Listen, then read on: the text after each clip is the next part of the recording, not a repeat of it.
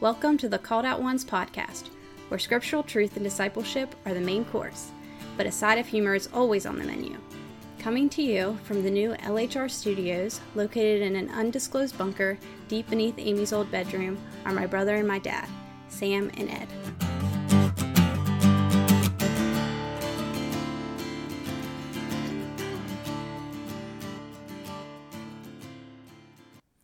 Hey everybody, welcome back to the Called Out Ones podcast, or the Coop as it's affectionately known. Yeah, it's been a while. It has been a while. We're here with episode 37.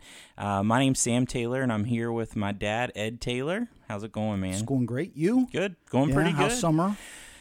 Super busy. The kids are doing all kinds of crazy stuff all summer. It's flying by.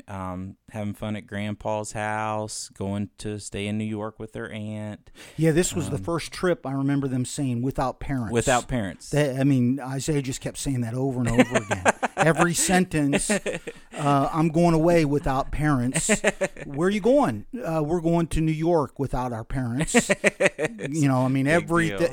That was tacked on to everything, and they did well, right? They did very well. The first night was a little rough, but that was it. Then they were good to go. Now, did I understand he's starting baseball again? Yeah, he's doing fall ball, which is like a fall league. There aren't as many kids, so they, instead of just playing all Hedgesville, they go around and play different. Martinsburg, Jefferson County has a team, and it's a little bit larger age group. But he loves baseball, and he said he wanted to try it out. So they get a lot more reps, and the competition's a little bit more intense because there's some older kids. So I think it's a good time for him to find out how much he loves it. Honestly, right? Yeah. Well, I remember you love baseball too. Mm-hmm. Then you did the football. And then basketball, and then you fell in. You really enjoyed soccer and basketball. But then once we got here and you could play hockey, that was forget it. Yeah, forget about it. Yep. It was all hockey all the time. Yep. So that's great. I mean, you enjoyed it too. So he seems to, the games I've seen, he loves it. Looks forward to it. And does real well. Absolutely. So. And wedding coming up. Yeah, been working on getting ready since I've got a couple different hats I gotta wear. Yeah, I'm doing the DJ at the reception and things like that. So DJ Sammy Sam, DJ Sammy Sam, in DJ the house. Bubby, yeah, Bubby B, Bubby B, Dr. B. We'll come up with something. We got plenty. Those were pretty good, and that was just off the top, right? Yeah, that's true. And you were sharing you're writing a song. Yeah, that's writing a pretty song. cool. Yeah. So we're gonna do that at the reception. Yeah. So we need to stop calling him that boy, and we'll start calling him Devin. Yeah. Once it's official. Right. That doesn't happen until it's official. Yeah. Yeah. I guess we got to give him a little. Honestly, part of being the family, though, being in the family is just getting razzed on. Yeah, I should say we'll stop calling him that boy. And we'll start calling him an affectionate family name, plural. Right. So he may ask us to go back to that boy. Right. But Aaron's so excited. Yeah. Yeah, we'll have to do a new opening with the two of them. We should, once the wedding's over and done. Definitely. Maybe we'll record it while we're over there. Oh, that'd be cool. On site with the wedding. Yeah, that'd be neat. It's been kind of bittersweet because...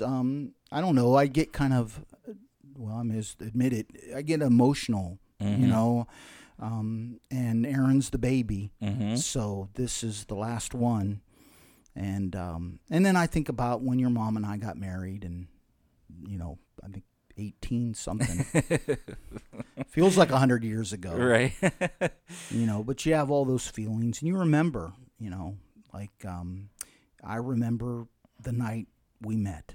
That'll always stand out in my mind.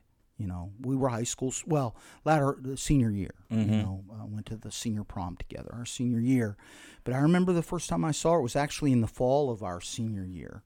A couple of buddies had a keg party, senior back in year. the day, senior year.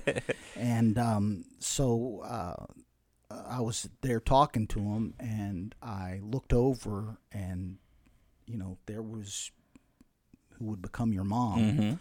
But I just remember, wow, she is so beautiful and innocent, and I mean, she had this hair and just, man, I knew at that moment when I saw her that night, that's the girl for me. Just because the beauty and the way it came over you. Because she was drunk. Did I not say we were at a keg party? You were like, this is my shot. This is a girl for me. I bet you could add up everything. She's not drank a full beer. No. Or a glass of wine in her whole life. All of it put together. Right, yeah. Exactly. But humor ignores all of that. You got to go for the cheap laugh. Again, going back to once you're in the family. Right. Yeah, she had no idea. Right. What I do meant. Did she? Well, listen, before we get started on our topic tonight, we've got a new sponsor. It's Sci-Fi Double Feature Summer going on at the Starlight Drive-In Theater. I love sci-fi. Yeah, and so every weekend they've got a different set of 2 movies. That's cool. Going on. And so let's share this promo for the Starlight, and we'll come back and talk about our topic. Sounds good. All right. Science fiction. Double feature. Are you tired of the same old reruns on cable TV? Looking for a great outing for the family? How about a night at the drive-in movies? Load up the car and come on out to the Starlight Drive-In Theater. Sci-Fi Summer is in full swing as the Starlight offers a different sci-fi double feature every weekend through Labor Day. This week at the Starlight, enjoy 2 classics. First, it is The Witches of Westmoreland County, a suspenseful yarn about how local villagers struggle to keep a coven of witches from gaining a foothold in the local library system. Featuring Clive Hankerson and Ingrid Jurgen, with a special cameo appearance by Gunther the Wonder Newt. Then, get ready to grip your dashboard as it's Bonnie Fergus and Lester Sneed's fighting off the Walking Dead in Turnpike toll booth zombies from New Stanton. Gates open at 7:30 with the first movie starting at dusk. Don't forget, the Starlight concession stand menu features a wide selection of food fare, snacks, and treats that will satisfy every taste. So come on out this weekend to the Starlight Drive-In Theater for summer sci-fi double features. The Starlight is located just off Wendover Pike in North Hunker. To the late night double feature picture show.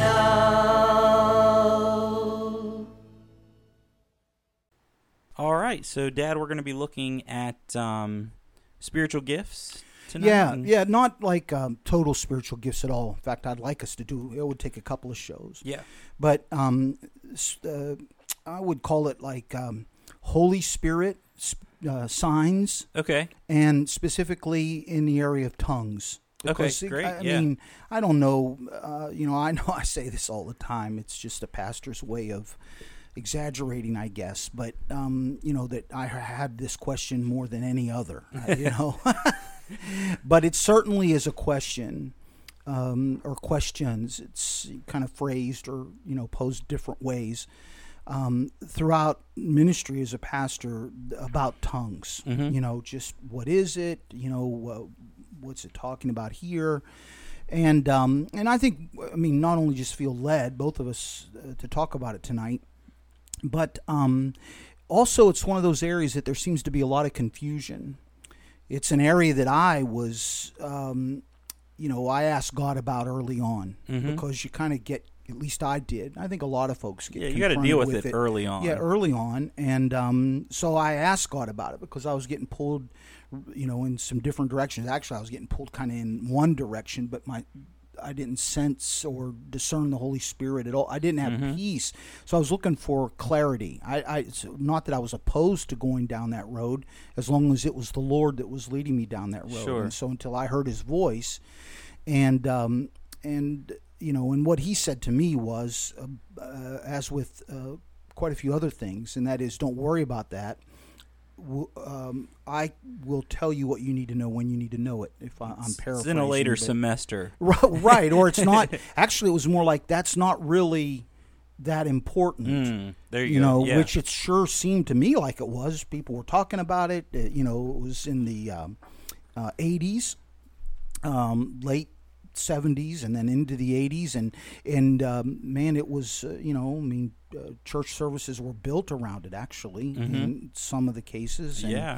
And so it wasn't until later on in my own personal studies that the Lord opened up the door for me to sit down and really do a thorough study.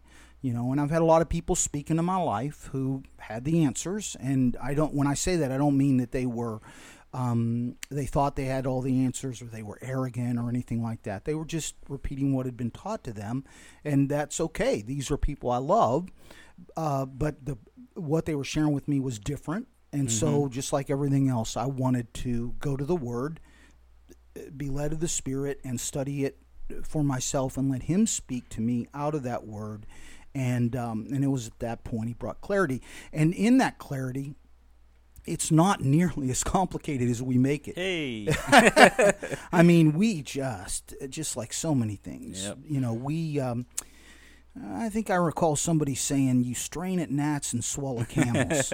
Yeah. And this would certainly, at least in my opinion, fall into that category. So I thought maybe tonight we could and this is no way an in-depth study on gifts or the Spirit or even Spirit signs, but I think it'll get us where we need to go, or at least an understanding biblically of what tongues is all about. Awesome. Because you can't talk about tongues without talking about signs, and so I thought we could talk about that a little bit. I think it's great.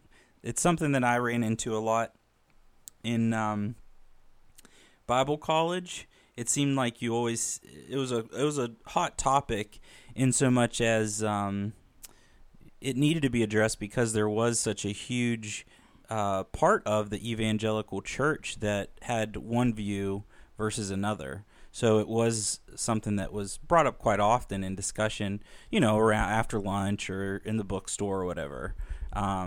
So something right, and I don't know if it was true when you were in school. I suspect it was on my application for Bible college. Mm-hmm. But the first time I came across it was, serving as a missionary with the Home Mission Board at the time. And one of the things that they ask you in being approved officially as a missionary had to do with glossolalia. Ah. And to be honest with you, back in those days, I hadn't, what in the world is that? Mm-hmm.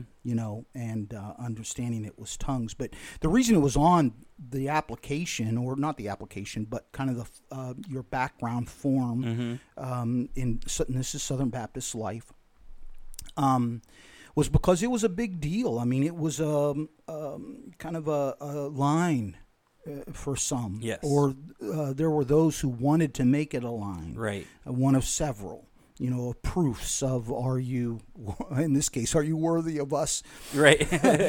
Paying your way. Paying you $175 a month or whatever it was. But anyway, so it was, that's what I to go back and say that's what I mean when it seemed like people make a big deal out of it. That's exactly what I was thinking. That's a great example of the tradition of the weight that's been given to the topic. Right. I think it was worded like, do you now or have you ever experienced glossolalia? And I'm thinking, man, I need to check with my doctor. Yeah, you're going to need to know for that. I need to call my mom and find out what shots I've had, and it came right after medical background. It came right after the last tetanus shot question. Yeah, exactly. Well, it was like that. I mean, you're clipping along, that kind of thing. That's funny. So anyway, well, maybe we could start out, and again, we're not going to be. This is not an exhaustive study. We come here. I mean, I have some notes scribbled down. You have some notes scribbled down.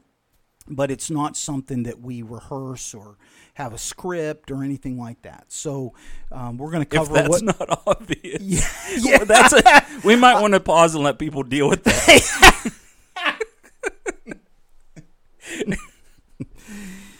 Yeah, I'm sorry if that was a shocker to everybody. It's emotional work people are going to have to deal with. As evidenced by this moment. Right, exactly. So can we get back to We it? can't. I apologize. So anyway, maybe start out with, just for our listeners, kind of just understand the backgrounds of a couple of views. I'm going to give two, and I wanted to start here, okay? And I'll start with what I was exposed to, not first, but the majority of my evangelical life, or I should say ecumenical life. And that is what I'm calling the traditional conservative evangelical view. Okay, this is what you're going to find in the vast majority of traditional conservative evangelical churches, both denominational and non. But if they hold those things, they're a position or a variant of this position concerning the gift of tongues. First of all, the position is that it's a specific gift for a specific time and place. In other words, let's not spread it out and have everybody, it's just, in their case, it was a specific gift for a specific time and place, like the day of Pentecost. Okay, that particular time. Or we're going to take a look at the Acts passage with Peter with Cornelius and the group, and when the Gentiles received the Holy Spirit. It's like these specific times and places. The evangelical conservative view, or traditionally, has been that it can be a heavenly tongue or a known language. We can interchange it. Sure. Okay, so it can be either, and really it depends on what the pastor's preaching. Whether or not he's going to come down on that particular sermon, and next week's sermon may come down in a different place, to be honest. But this is like an angelic tongue, a heavenly tongue, a God language, or a known earthly language. It can be either one. Traditionally, they see it as the time of tongues as a sign that is ended. And it's kind of pulled out of 1 Corinthians 13. And for our listeners, let me just encourage you you're going to want to read through 1 Corinthians 12, 13, and 14. Yeah. Okay, because definitely. that really is at the heart of it. All right. Or at least, a big chunk of it. And that part where it says, and tongues shall cease, that's pulled out. Right. And it's used in this idea of, see, the Bible says tongues shall cease. So that period is over. It was only for a specific period of time. It's in traditional conservative evangelical views, it's relegated to a place of relative insignificance in most of these churches. And to be honest, as with most of the sign gifts, what others might call the miracle gifts, or as a pastor, especially in the 80s and 90s, if somebody asked me, visiting the church or something, they would ask me, or I'd be introduced out as a pastor, they would ask me, are you a full gospel pastor? I knew what that meant. Whoop. That was, language for, do you believe in miracle gifts? Or do you believe that they've ceased? In other words, do you believe in tongues, healings, anointings, and words of prophecy, the whole thing, and variants of that. But in traditional conservative evangelical churches and thinking, for the most part, tongues just gets placed over there as that ceased, it stopped, it was for a time. We're not denying it. Right. God certainly can do whatever he wants. He did it. That time is done, and so that no longer exists today. It's seen in the majority of today's practicing in the church as something that causes confusion or division. And I heard of that a lot. And I actually had experienced that. There were a few times, very few, but a couple of times that I was, somebody would stand up and speak. I'm not going to say speak in tongues, but speak in sounds that weren't English nor a language. And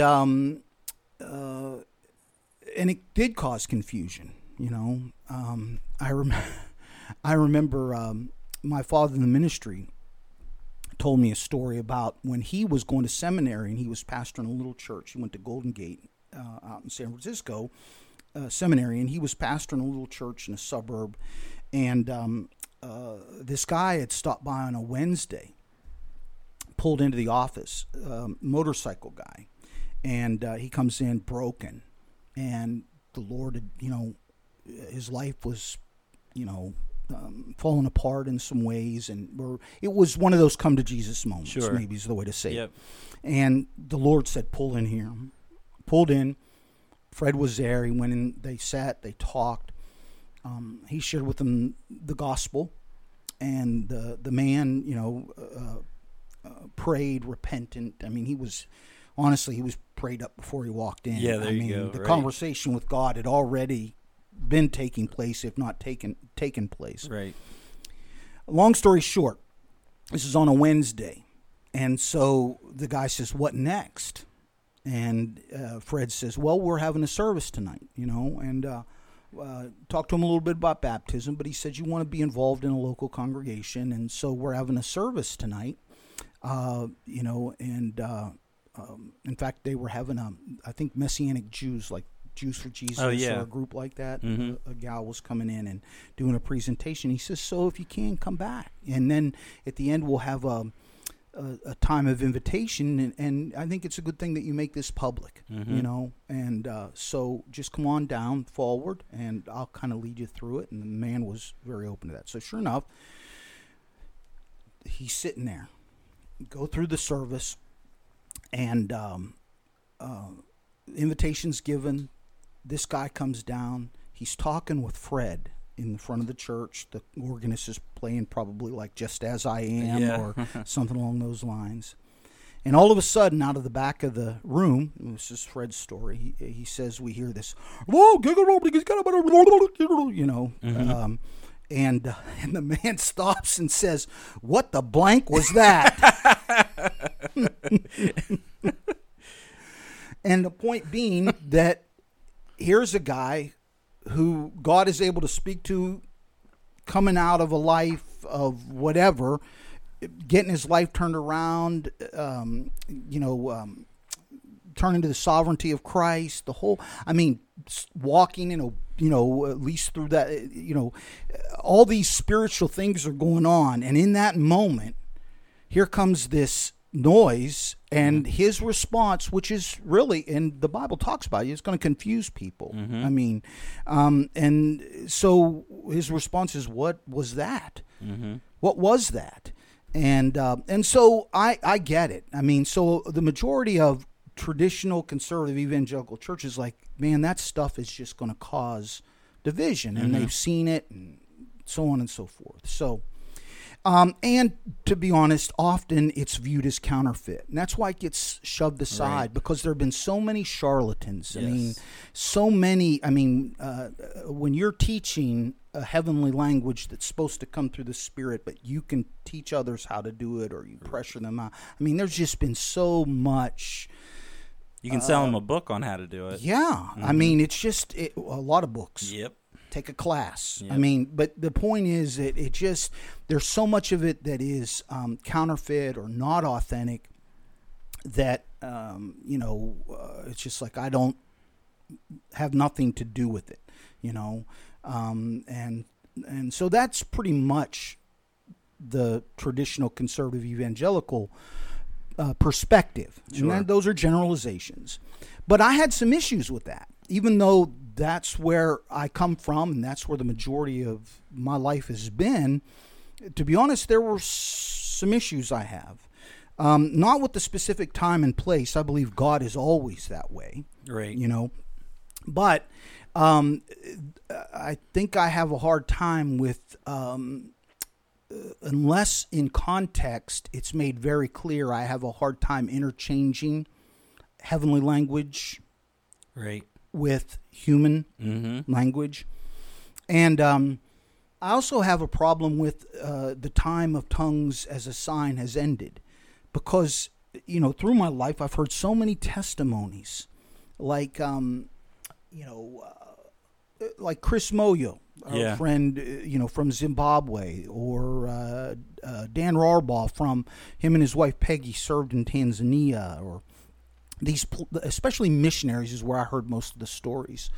But somebody speaks in English, but they hear them in their own language. Yeah. They understand what they're saying. I've heard that testimony by honorable brothers and sisters in Christ. And so to think that it's, something that has gone away, I don't see where Scripture says that. And I certainly don't see, I think it's out of context, completely out of context, when we pull that passage out of 1 Corinthians, it shall cease. I mean, we pull so much out of context in 1 Corinthians 12, 13, and 14. But anyway, so I wasn't buying into all this. But I want our listeners to know this is kind of, and many of them, maybe most of them, come from this thinking.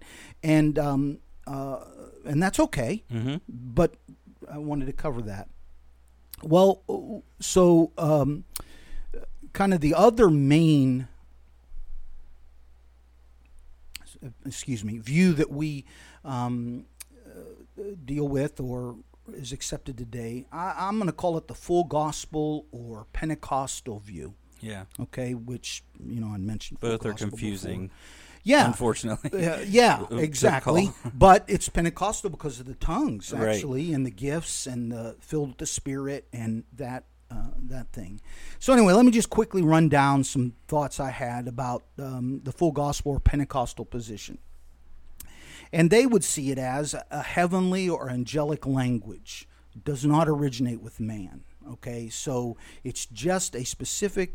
It's like God's language, okay, and not to go through that whole thing, but it's kind of like, you remember we we took an episode and talked about the name of God, Yahweh, and Jesus, and how they're pronounced, and how people strain at gnats and swallow camels over that, you know what I mean? And it all really comes down to, well, God prefers when you use His pronunciation, His language, which, okay, so is it Hebrew? He prefers when you wear a tie. Right. You pick one. So, but it's kind of like the heavenly language, and in these moments, they would see it as we participate in that, even, So I've also, you hear this a lot, and it's kind of interchanged, but it's a special prayer language. In other words, it's only for believers, Spirit-filled believers. Because in this position, you got believers, but then Spirit-filled believers. Which is the full gospel. The full gospel. But it's a special prayer language. It's a language that we speak to God and in our prayer time. And, I've had discussions with friends who have talked about that they pray in tongues, but they don't, it's not they say it's not a gift that they express in public worship or anything like that. But they've shared they pray in tongues, that's, and they kind of bring in where the Spirit helps us with the groanings too deep. It's just this, our spirit is calling out, and so we can't get it out the way they would say it is. I can't get it out in my words, so God helps me with His Spirit, and the way that He does that is through this heavenly language. Which, but anyway, another is, and this is big, is that tongues is the evidence of the filling or baptism of the Holy Spirit. In other words, you get saved, which is however you want to mark that, but you accept Christ, and then, if you receive the Holy Spirit later on, when you receive the Holy Spirit, then it's given evidence by tongues. That's the primary, if not in many cases they see it as the only, as that baptism or filling. It's a gift to be sought. and that's a lot of pressure. And that's what I got early on was you need to be, baptized, and you need to be filled with the Spirit. And that it was always attached with tongues. In other words, it's something you pray for, ask for, seek, which leads to this sense of height or completeness as a believer. You're not really a full believer. Right, yeah. A full Christian. Yeah. Until you're a full gospel Christian, which, until this has happened.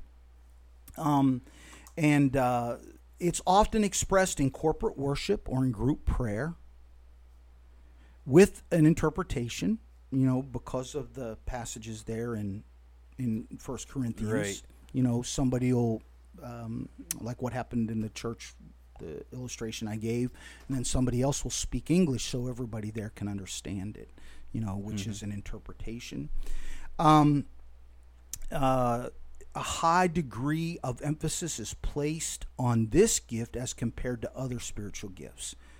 In other words, teaching isn't the evidence of a believer, or hospitality, or love, patience. I mean, it's tongues. It's this gift. So while many will say, well, we don't place I got things in my life. I want it to be different. I may convince myself it's different, but my words, my actions, and so forth indicate otherwise. What it boils down to is the primary litmus test for spiritual maturity. Yes. Yep. Which all of these things these are two kind of ends of the spectrum. Right. That's what I was thinking. You got two sides there. But both of them cause confusion. Yes, absolutely. And I know because I have gone through that confusion. And I believe most believers that are exposed to the other, no matter which door they come in, whether they come in through kind of this full gospel door, that's where they are when they begin their walk, or what's influencing them as they begin their walk in the Lord, or they come in through a more traditional evangelical door. If they're exposed to the other at all, it causes confusion because it forces us to deal with it. Like, for example, this is what I was exposed to initially. And it's like, well, wait a minute. God has a language? It never fit with me that God could be, just like I don't believe he can be restricted to a name pronounced a particular way. Exactly. I'm not sure that, it sure seems to me, looking at his word, that he uses a lot of different languages. Right. And right now he's using English, and I'm glad because that's the only one I understand. Right. Sure, right. I had 2 years of Spanish in high school, but I got a C, which should have been a D, and a D, which should have been an F. So I floated through, right? Yeah. I could count to 10, but once we get past that and what's your name and what hour is it, I'm pretty much done, right? So I was glad he was using English. And so there was a disconnect for me that God has this special language, and there was a disconnect that it's for special people. Yes. And so it led me to a place where, I can remember in the early days praying, God, help. Because I was being told you need to be filled with the Spirit, you need to speak in tongues, or that will, I'm like, God, help me here, And these other things he walked me through. But this one, there was no response other than the one I shared with you as I began to ask about why God, he's saying, I'll tell you when you need it. If you need to speak in tongues, don't fret. You'll speak in tongues. So don't, you don't need. This is a chasing a rabbit here. Right. This is chasing a rabbit. Let's get on with what I want to do with your life. Yeah. Let's get on with being salt and light. That's what this is about. So I had a struggle with that. I had a struggle with people. It didn't matter whether I was in Pennsylvania or I was in Florida or in California. And I'm legitimately in all three of those places and many more. When I was Kentucky, when I was exposed to people in speaking in tongues, they all sounded very similar, but it didn't sound like a dialect. It didn't. Mm-hmm. It sounded like kind of a cycle of sounds. My discernment did not detect that this is a language. Plus, I can remember, being told, well, it's legitimate if there's an interpretation. Right. So I'd be with with a friend at church. He's early on, and you would hear somebody speak in something you don't understand. This cycle of sounds, and and then somebody across the auditorium would stand up and say, sound like, honestly, at that time, sounded like they were speaking Old Testament King James English. But Old Testament stuff, right. Like, my people, thou hast forsaken me, or, there was this, it was a lot of, it was a lot of Bible speak, not Word of God speak, but a lot of Bible speak. Mm-hmm. It was biblical words and stuff, but I never sensed, and honestly, they were things that I'm there and I believe in God. And believe, I'm striving to walk with Him. But it sounded like, I can say those things. Right. They're always true. Right. Yeah. Yeah, you felt that. In my life, I always weep over your sin. Well, okay. Okay. Right. What? And so, in my thinking, why did we need this other thing? Yeah. And I couldn't make sense. I questioned, God, why would you, in a public setting, have somebody stand up and say something that nobody there can understand, except the person or people who are going to give an interpretation? And there were many times I heard multiple interpretations, and they were different. In other words, tongues. Different interpretations. Two different interpretations. Which is really in contrast to 1 Corinthians, one Spirit. Right. Well, many it's gifts. all of it's in. There's no unity. Right. It is. There was a conflict there because when I went to look, even the text that I was being led to seemed to be saying exactly the opposite to me. Exactly. Right. So, but as always, I'm willing to look. I don't have the answers. He does. And so what I'm trying to get at, Sam, is I had an issue with both, and then when the Lord's opened, we can sit down and study this. Now's the time, and it really came as a teacher. I needed it to be able to clarify for others. It was something that for me was in the rearview mirror. It really didn't matter to me. Right. Yeah. And I'm still there. If God wants me to fly, I have no problem believing I'm taking off. Right. I know that, but I have no issue with that. So, the Scripture is filled with the miracles. Yeah. Of God. Right. Right. And so what I always have heard His Spirit speak to me is, be in a place where I can do something through you. Be close, paying attention, yielded, focused, you know what I mean? Yeah. So that whether I want you to fly or whether I want you to endure some hardship or I want you to live in the belly of a giant sea creature for 3 days. It doesn't matter. It honestly doesn't matter. So the focus was on, I need to stay close to Him because He'll do what He wants, when He wants, how He wants. Is that making any sense? It makes a lot of sense. In my experience, as I got older and when I went down to school and had just gotten married, I had I'd heard some of those same testimonies about people, the missionaries who had spoken in English and others there heard it in their language, which lined up with Scripture for me. That's exactly what happened at Pentecost. Right, that's Acts. Exactly. So that always lined up to me. The other always had a feeling of it seemed disingenuous. I didn't have any affirmation in my spirit when it was going on. And so for me, a lot of the other was, I really just kind of cast that off as not genuine at all and not of God. It seemed to me to be awfully self-centered and egocentric in a lot of ways. I remember one experience I had. I was helping with a little church that was just getting started, and God had been really clear about me helping with this, even though it was a little bit different setting for me.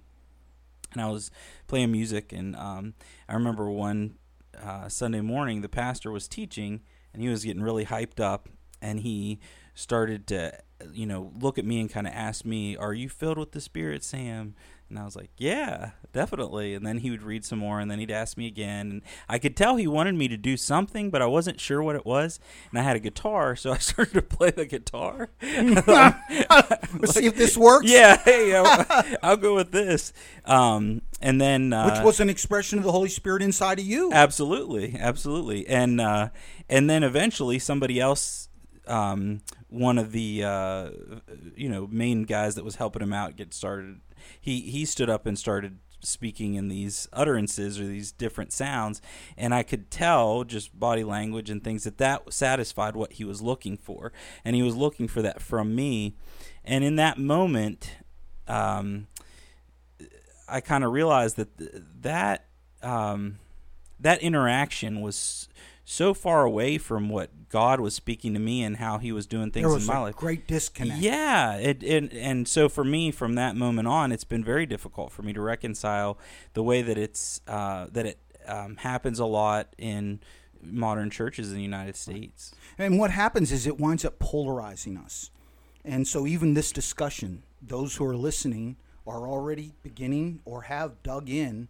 I'm in that evangelical camp. Right. I'm in that full gospel camp because this is what I've been taught. This is what I believe. This is what my daddy, all of those things. And I'm not asking anybody to change any of that. All I'm asking is, can we look at it just purely biblical? Right. Can we set aside, I love Fred, my father in the ministry, but he was wrong on some things. Yeah. I know you love me, but I've been wrong, and I'm going to be wrong again. I've been writing them down. Mom's not here, is she? No, she's not. Okay, I'm going to be wrong again. Oh, she will listen to the podcast. She will. Sorry. Yeah. We can edit this. Can we edit this out? I think so. Okay. So just to look at it with, okay, can I let go of that for just a moment? Because on one side, what we have is we've got God in a bag that we pull out to give evidence, and we make it happen. Mm-hmm. Everything has to be about these sign gifts. Mm-hmm. But on the other side, in the evangelical camp, which is what I struggled with facing as a pastor all those years, is, my goodness, if the Holy Spirit, when the Holy Spirit did manifest in some ways, they didn't know what to do. The majority of the people were afraid or ran from it, which normally it came out with criticism later. They would criticize others. And I'm not talking about just speaking in tongues. I'm talking about any evidence of the Spirit, So, it kind of reminds me of a story I heard years and years ago. Like most of my stories, I've told them more than once. As you can bear witness to that. I'd be happy to. But anyway, you could pick any more traditional denominational church. First Baptist, First Methodist, First United Methodist, First Presbyterian, on down the line. But anyway, a visitor comes in Sunday morning, and the pastor's preaching, and boy, something sparks, and she says, "Amen." Well, it's kind of more funeral-esque setting, and people just kind of look over their glasses. Yeah, who's here? High eyebrows. Right. Yeah. Right. Everybody notices, and then again, praise the Lord. And this went on a couple times. Hallelujah. And they just weren't used to that. Right. And so finally, an usher, deacon, goes to her and says, "Ma'am, I need you we need you to calm down a little bit." Finally, she lets another one go. "If you don't calm down, we're gonna have to ask you to leave." And she says, "But don't you understand? I mean, I found the Lord." And they said, "Well, you didn't find him here." Which kind of says it all, doesn't it? It says it all. And see, that's the issue, is that when you start saying that spiritual evidence is done, that spiritual evidence is done, that spiritual evidence, the sign gifts, they're done, then all of a sudden there's this dry, empty thing. I mean, and when the Spirit does move, it scares us. Right. And we react to it in a carnal way. The other side is we got to make that happen, or God wasn't here. Right. We can't end until, just like in Baptist churches, we're going to sing another verse to "Just As I Am" till somebody walks the aisle. Right. Well, you got this other, where we're not leaving until somebody speaks in something. Right. I mean, we need a word of prophecy. We need something. Right. Which to me seemed both. Yeah. You know what I mean? Yeah. I think that we're demanding something of God in both of those cases. We are. Right. Rather than, so I would just ask our listeners if you can endure, and let's just look at some of the passages and legitimately look at them. And I'm not trying to sell you on any position here, because really my position's kind of somewhere in between the two. Yeah. But it doesn't matter. I want my position to be biblical, in context, with what his word says. That is also consistent with the entirety of Scripture. And that's true of everything. So, anyway, let's take a look at. Let's take, for example, let's start with Mark 16, verses 17 and 18, which is where. We get it's the only place we get the handling serpents and the poison drinking and that sort of thing. But it also talks about speaking with new tongues, and we're not going to get into the textual criticism here and understanding. I mean, in some Bibles it'll be in italics because the earlier manuscripts don't have it here. Right. And I mean, and it's kind of like the John 8 passage with the woman caught in adultery and so forth, but that's not, we can talk about those types of things another time. So because it really doesn't matter to me if it was recorded initially by Mark, there's evidence throughout. Right. Luke, I think Luke is where it normally gets attached to, but it doesn't really matter to me. All that matters is God, it's consistent with something that Jesus would say.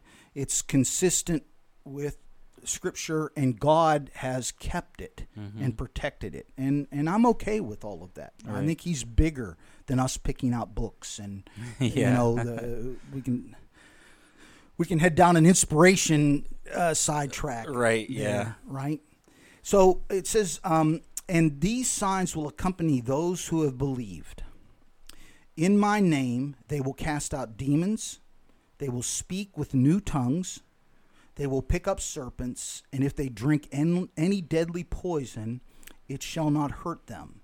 They will lay hands on the sick, and they will recover. Now, that's a pretty, I mean, I don't believe it's an exhaustive list, just like the gifts, spiritual gifts in Romans, Ephesians, 1 Corinthians. Those aren't exhaustive lists either. We tend to think of them now. But those are some pretty big hitters. Right. As far as what I'm going to call sign gifts. So for me, when I began studying, I dive into the words, okay? And one of the issues was, or questions was, well, is this a heavenly language? Is this a prayer language? Is this an angelic language? Or is this is the miracle at Pentecost, or what's being talked about here, a miracle of they spoke a language they didn't know, but they were able to speak it in that moment? or if they maybe spoke their language, and the hearers heard it in their own language. And so that's kind of what led me to, what does that word mean? Right. What does it mean to say speak in tongues? Right. Okay. Well, let me just kind of give you a sentence here, and this will help. When my neighbor, who is originally from Italy, dropped the tongue of the boat trailer on his foot, he bit his own tongue in pain and shouted aloud something in his native tongue.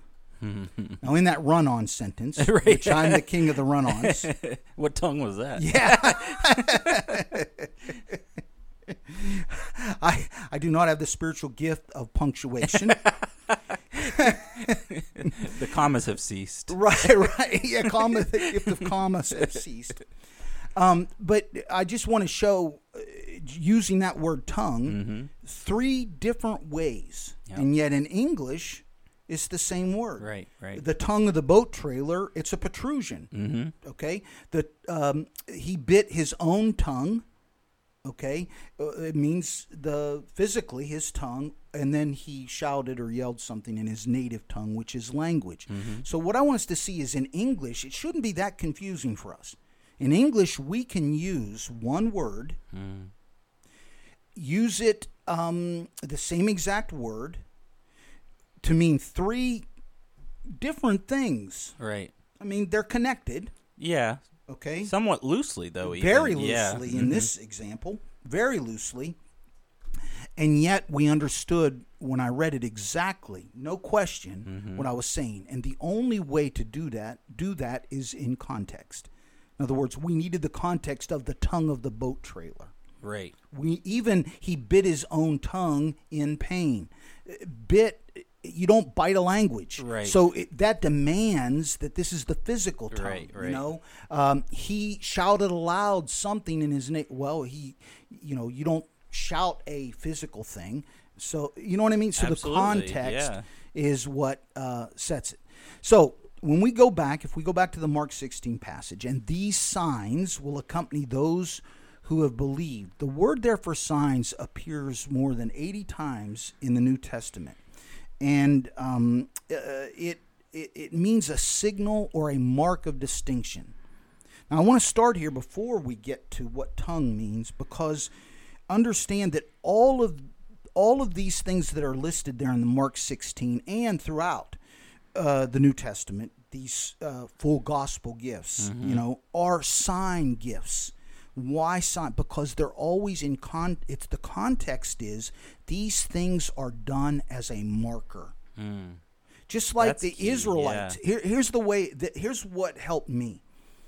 When the Israelites crossed the Jordan, set up a pile of stones there. Why? So that they will be a sign to your children and your children's children.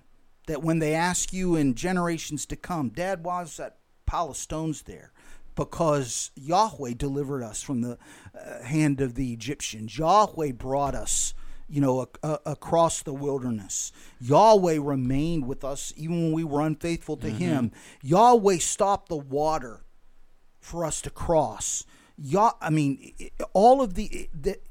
But did God stop the water and ask them to put up a pile of stones every time somebody crossed the Jordan? That's my question. Yeah. And no, right. He did not. In other words, there are times when the same event happens the same physical thing happens, but there are only unique times when God says, I want you to put a marker down with this.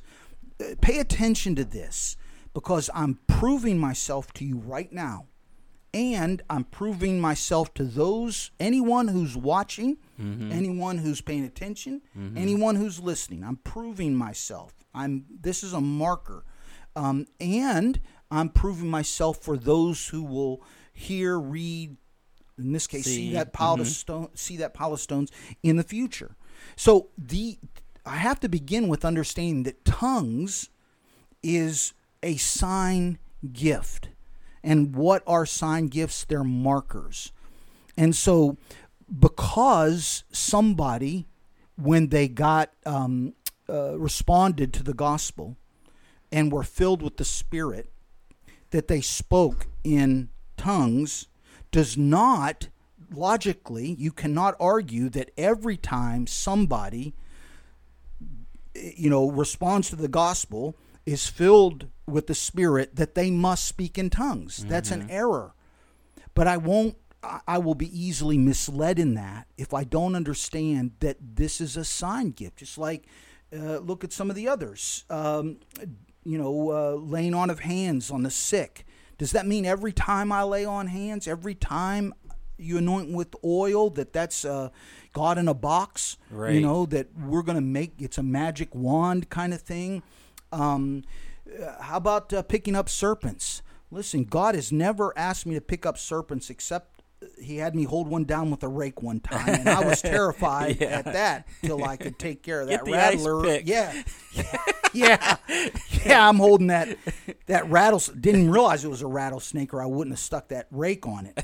But I got that rake holding it down in the, utility room in the carport in Florida. You were little. I remember, yeah. And I'm holding it down, and it's putting out that odor, and so I said to your mom, get me something. It's a rattlesnake. Get me something to kill it. She was gone what seemed like an hour, but I'm sure it was only a minute or two. And she came back and handed me an ice pick. Get at it. Yeah. If that's all I got. Right. Yeah, so anyway. Try again? Maybe get that hatchet. Right. There's a hatchet at this location. And I realized my instructions were... Right. I was still in a panic mode. Right. Now I'm in a more of a controlled panic mode. But what do we have? Paul in the book of Acts, in the fire, reaching in with the wood, getting bit by a snake, shaking it off. I mean, we have situations where if it needs to be an evidence, a mark, a sign for to validate God, to validate Him in an individual, for Him to validate Him, like in with the Peter and Cornelius, to validate the Gentiles can get saved too. Yeah, exactly. The same way, so that there can't be any distinction to say, well, yeah, but it's not the same as on the day of Pentecost when all these Jews got saved, right? So that's what we need to understand, the context of tongues, and to understand that it is a sign. Is this making sense? I don't want to No, and honestly, I don't know that connection... it's not been made really for me before. I mean, God's given me a lot of ways to understand it, but that sign connection hasn't been. I think it is important for you to talk about that because hit it. We struggle with that in almost every case. Like when we talked about the Lord's Supper or communion, the whole. You go back into John's Gospel there, and the whole thing is about. This, you want to sign the feeding, it comes at the heels of feeding with the loaves and the fishes, that one of those signs. And Jesus confronts them for a chapter about, and hard. I mean, that's the whole section where even it says that many stopped following him because these were hard things. He even turns to his own disciples and says, well, are you going to leave too? So, I mean, he hits it head on.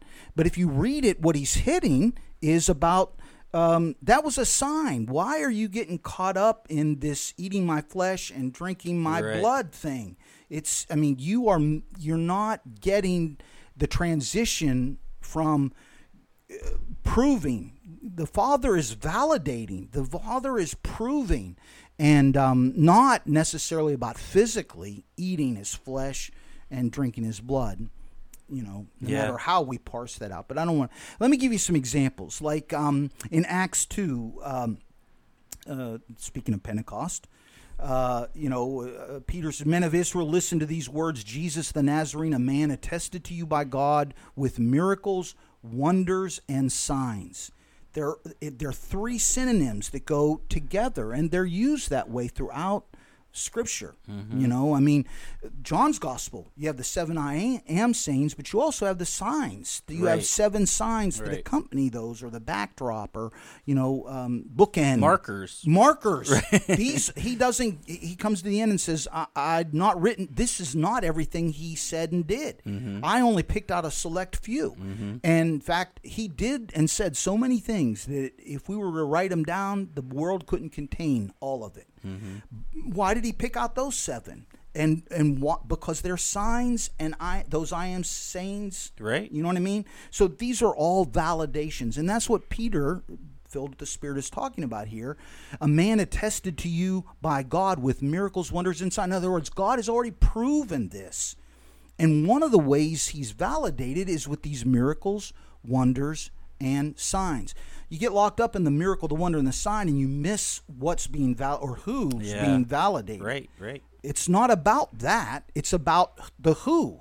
It's about the bread of life, not the why won't you feed us?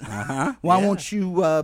You know, yesterday you had a lunch for everybody. Right. Come on, man. It's not about that.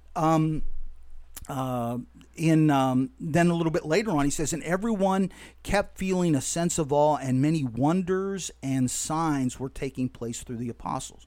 So in Acts 2, that 43, kind of that little several verses there, transitioning to now kind of the church or the ecclesia, the called out ones, is this this statement about everybody kept on feeling this sense of awe. It was an amazing thing. And signs and wonders. Well, why? Because just like Jesus' earthly ministry, signs and wonders. Right. To validate. Right. Otherwise, he's just another carpenter's son teaching out here. Okay? So it validates, well, the early believers are validated. I mean, 11, 12, 120, right? But now we're out into the 3,000, 5,000. As it's growing, God is validating, because this is it's not a new thing at all.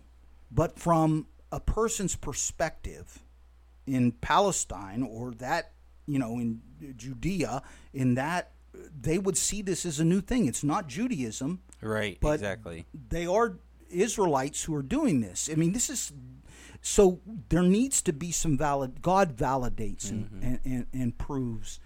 In 2 Thessalonians chapter 2, verse 9, it says, that is the one whose coming is in accord with the activity of Satan, with all power and signs and false wonders. So the reason I wanted to put that, had it set aside, was because the enemy will strive to offer a pseudo signs. Revelation talks about that too. But anyway, I think we all get it, right? I think so. All right. So the Holy Spirit signs, and back to Mark, and these signs, we've already covered that, will accompany. Now, the Greek word there for accompany is actually very close to parakletos, which we translate. Come alongside. Yeah, to come alongside.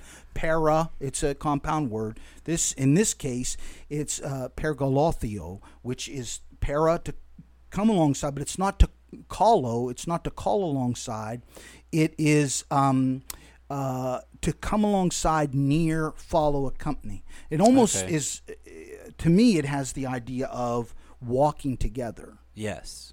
Yeah, I see that. They journeyed together, kind of thing. In other words, alongside and near, follow, in that company. So what it's saying is these markers, the ones that he's going to tell us about, these markers followed, were there, were present alongside of believers. And that's the validation, right, that the Lord is giving. And then I said we were going to talk about tongues, didn't I? Yes, you did. All right, let's get there. He says, it accompanied all those who believe. In my name, they will cast out demons and they will speak new tongues. Okay, it says right there, tongues. Well, what does it say there? Because I need to know. Does it say a heavenly language? Does it, and so forth? Mm-hmm. Well, it's the word glossa. It appears 50 plus times in the New Testament. But it means, just like the example, it means a few things. Okay, first it means the tongue as a body part, an organ of speech. All right, so for example, in Mark 7, I believe it's where Jesus performs a miracle. It says in verse 34, he says, "Be open." Well, earlier it says in verse 33 that Jesus touched his tongue and then it says in verse 35, "And his ears were opened, and the impediment of his tongue was removed, and he began to speak plainly." So it's not the impediment of his language; right, it's the impediment of his physical tongue. And it had been used up there prior to that. In Luke, these are just a few examples. In Luke 16, he cried out and said, "Father," this is when, and we actually talked about this recently when we were talking about heaven, hell, where we go when we die. Mm-hmm. This is the rich man crying out. Yes. Uh-huh. He cried out and said, "Father Abraham, have mercy on me, and send Lazarus that he may dip the tip of his finger in water and cool off my tongue, for I am in agony in this flames." Again, the context, it means a physical tongue. All right. In James 3 is probably, one we're familiar with. Verse, 5 and following. "So also the tongue is a small part of the body." That can't be a language. Right. The context, that's Clearly. got to be my literal tongue, right? Verse 6, "And the tongue is a fire. The tongue is set among our members as that." Verse 8, "But no one can tame the tongue." And so it's repeated. The word glossa, the same word, it appears multiple times there, and all of them are in reference to the meaning that it is a physical tongue. Revelation 16, verse 10, "And the fifth angel poured out his bowl upon the throne of the beast, and his kingdom became darkened, and they gnawed their tongues because of pain." Okay? And I can keep on going with references. Those are just a few examples, but it's throughout, from the Gospels through Revelation, this idea of it being our physical tongue, right? Mm-hmm. Well, I just looked at the clock thing, and we're at an hour here. So I just wanted everybody to kind of I want to teach kind of or lead through what I went through, but we can't fit that into it. So I'm going to pick it up a little bit, okay? Okay. All right. So glossa means the tongue is a body part, but glossa also can mean the tongue as a language used by a particular people group, an ethnicity, dialect dialect. All right, but it's used in distinction from that of other nations. Sure. In other words, you speak English, right, whereas they speak Spanish. Revelation 7:9, "From every nation, all tribes and peoples and tongues." Right. That's not, physical thing. There are multiples. But there's also another word that's translated tongues, or depending on your English translation, that confuses folks at times. It only appears 6 times, and all of them are in the book of Acts. But Acts is kind of the tongue where people like to go. Either, they go to Acts or 1 Corinthians, yeah. right? All right. And it's the word dialectos in the Greek, which is where we get our word, what you just mentioned, dialect. We just, transliterate that right over. It means conversation, speech, discourse, language. So it doesn't mean a physical tongue. whereas glossa can mean tongue or physical tongue or a language. All right. Like in Acts 1:9, it became known to all who were living in Jerusalem. So in their own dialectos, in their own language, that field, so forth. Acts 21, and when they had given him permission, Paul, standing on the stairs, motioned to the people with his hand, and when there was a great hush, he spoke to them in the Hebrew dialectos, in the Hebrew language. Okay, so understand that's how it's used there. All right. So if we go to the, I feel like I'm hurrying. Yeah, just do it, man. You think, or should we just go wrap another up show and just come back and deal with the specific? Yeah, I think that's good. We got through I think the sign connection is really important. Okay. And I think we hit that really well and kind of laid the groundwork for getting into some of the word usages and differences there. Yeah, no, I think we have a lot more to say, in my opinion. No, I always have a lot more to say, but I want folks to really, as best we can, here's biblically why this isn't as confusing as we think it is. It's made confusing by our lens, what we've been taught, and actually because of language, as we'll see. Interestingly enough, interesting. Only the enemy could do that, right? Yeah. Take language and use it. I was just thinking about that earlier on. Isn't it interesting that what was used as a point of unity in the Holy Spirit, the enemy's turned into disunity among believers? Right. It's meant to be legitimately, in the way we see it biblically, it's meant to be this marker of the presence and outpouring of God by His Spirit in people, through people. And the enemy has taken it and distorted it through even our teachings, right, to make it exactly the opposite. Yeah. As soon as I hear that, right, no matter what side somebody is on, no matter what end of that spectrum, they disregard. You're not full gospel. Yep. All right. Nice guy, but he's not full gospel. Right. Right. Oh, you speak in tongues? You're right. Nice guy, but don't want to go to church because he's right. He's out there. That's, and so it brings about, rather than being a marker for the presence, power of God, it is a the enemy has turned it into a marker for discord, disunity, and literally closing the door of our ears, hearts toward our brothers and sisters in Christ, because I don't believe there's biblically our salvation does not depend on where we come down on the tongues issue. Right. So absolutely. Right. Well, let's do it again next time. Okay. All right. Do you have a question or anything in what we've gone over? No. I had a couple points that I wanted to explore. Throw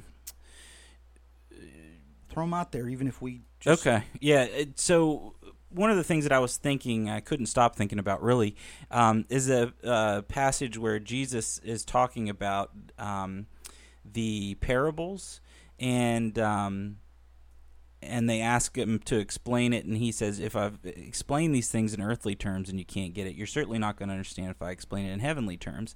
And we're talking here about we've taken tongues and turned it into, a large majority of folks would believe it as a prayer or heavenly language. Right.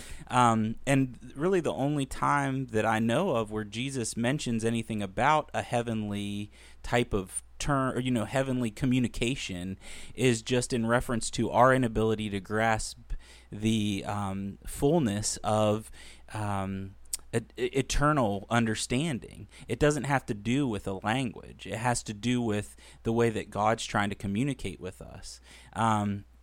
I don't know. That was just kind of a point that I thought was worth exploring. No, and I think it's good, and we will. I mean, at least look at, and we can kind of look at that briefly, but it really falls in line with the 1 Corinthians passage, because that's a struggle for folks. There, what is it, 13, where he talks about, though I speak with the tongues of angels. Mm-hmm. Yeah. That was pulled out a lot and still gets pulled out, and it says right there, tongues of angels, languages of angels. I mean, the context demands it's not a physical tongue, so it's got to be, glossa has to be a more along the lines of language or communication there, right? Right. And the reason I paused to say I don't want language, because the context, the total context is demanding of get up a little higher view here. Absolutely. I mean, look at all that he's talking about there. Yeah. And if you struggle with that, just think we do the same thing, man. You know, he's got the tongue of an angel. It means you speak well. Right.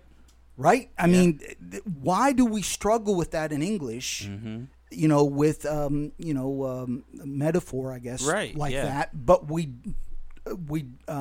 don't struggle in English, but we struggle all of a sudden when it comes biblically. Yeah, I think it has to do with when we read that word tongue, and because it's been, the lens comes on. Well, that has to be talking about this heavenly language.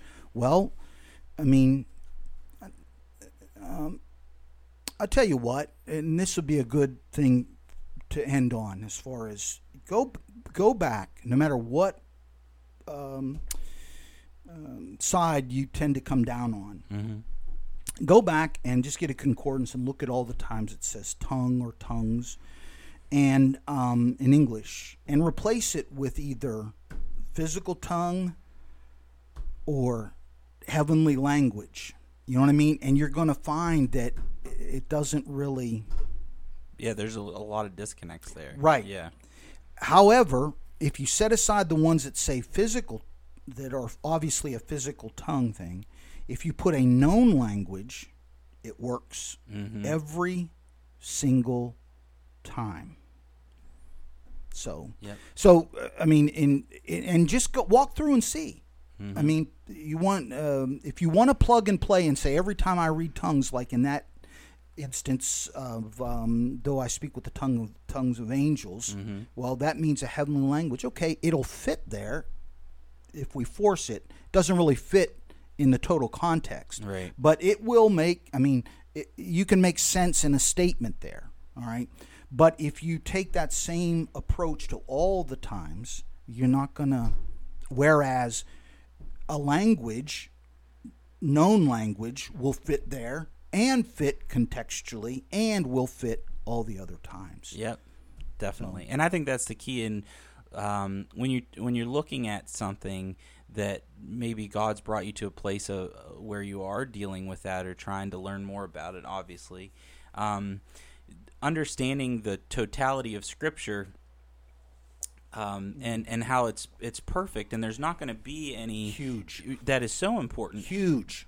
What's funny, I think, is and unfortunate sometimes, is in doing that, I want to understand the totality of Scripture. Well, then we start getting out the concordance, we start getting all these tools out, and we end up focusing on the smallest things, and we actually forget that the totality of Scripture is a lot about a story that God is laying as He's revealing Himself to us, right?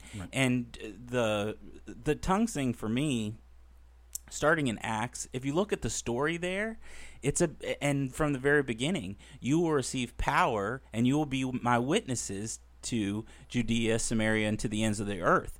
That kicks off the tongue sign. So the story there is about taking the gospel out. It's about including everybody in God's plan for redemption. So if you look at the totality of Scripture, I think it's important to look at the story too. I'm not slamming concordances and those types of things. Those are important to understand. Like we're looking at the, where do you plug this word in and so on. But when you tie that out to the story as well, you see, this is actually, the story here and where this started is taking the gospel out to the world, including everyone in God's plan for redemption, not just Israel. And I don't know, to me that helps to clear a lot of things up. Yeah, it's not complicated. Right. If the most complicated part is letting go of my preconceived notions that I'm bringing to the discussion. These are things I've already made my mind and heart up with, or at least leaning heavily that way. I mean, it takes a lot for me to let go of. That's the most difficult. If we approach it, it's kind of like, whether it's the house church or on Saturday night, our teaching here, one of the things that I've shared repeatedly and has, been on my heart for the last several months, is listen, when we read a passage for the first time or early on in our walk with the Lord, then we go through this period where we really want to divvy it up and get the spiritual scalpel out, and we want to measure the diphthongs and that sort of jot thing. And tittles, iota. Yeah, we get that microscope out. But what's amazing and what I found is that, after 40 years, I'm winding up the very first thing that the Holy Spirit spoke to me when I read it the very first time is true. Yeah. Now, I may not understand it with the totality of Scripture now, or, the well's a lot more full than it was, but the message is the same. I didn't need a decoder ring. The special teaching, this insight, this secret code, or I didn't. But I'm not trying to negate studying either, because it's through that work, honestly, that the Lord grew me. That's how the well got filled. You know what I mean? But it's not so. I run into so many who are, whether they've been at it, 6 months or 6 years or 60 years, they still wring their hands. What if I'm missing? You're not. If you're walking, if you, going back to when we were talking about hearing His voice, if you just, He'll tell you. Yeah. He has always been telling you. Right. And He's not leaving any hidden thing out. Why would He that's do going to that? trip you up. Right. Who is that? Right. Because that's not the one who died for me. That is not who, my Creator is. That does not fit into any of His character. Would you give your son a snake? Yeah, exactly. But the enemy, definitely. So when we come back, next time we'll talk about the day of Pentecost. We'll finish up about the words, but I won't bore people to death on that. But there are issues, because even as I worked through it, that whole thing with Peter and Cornelius, hey, that sure looks like, let's deal with that. Yeah, we'll deal with that. Yeah. And so. Awesome. All right. Looking forward to it. Yeah. Hope everybody has a great week. Yep.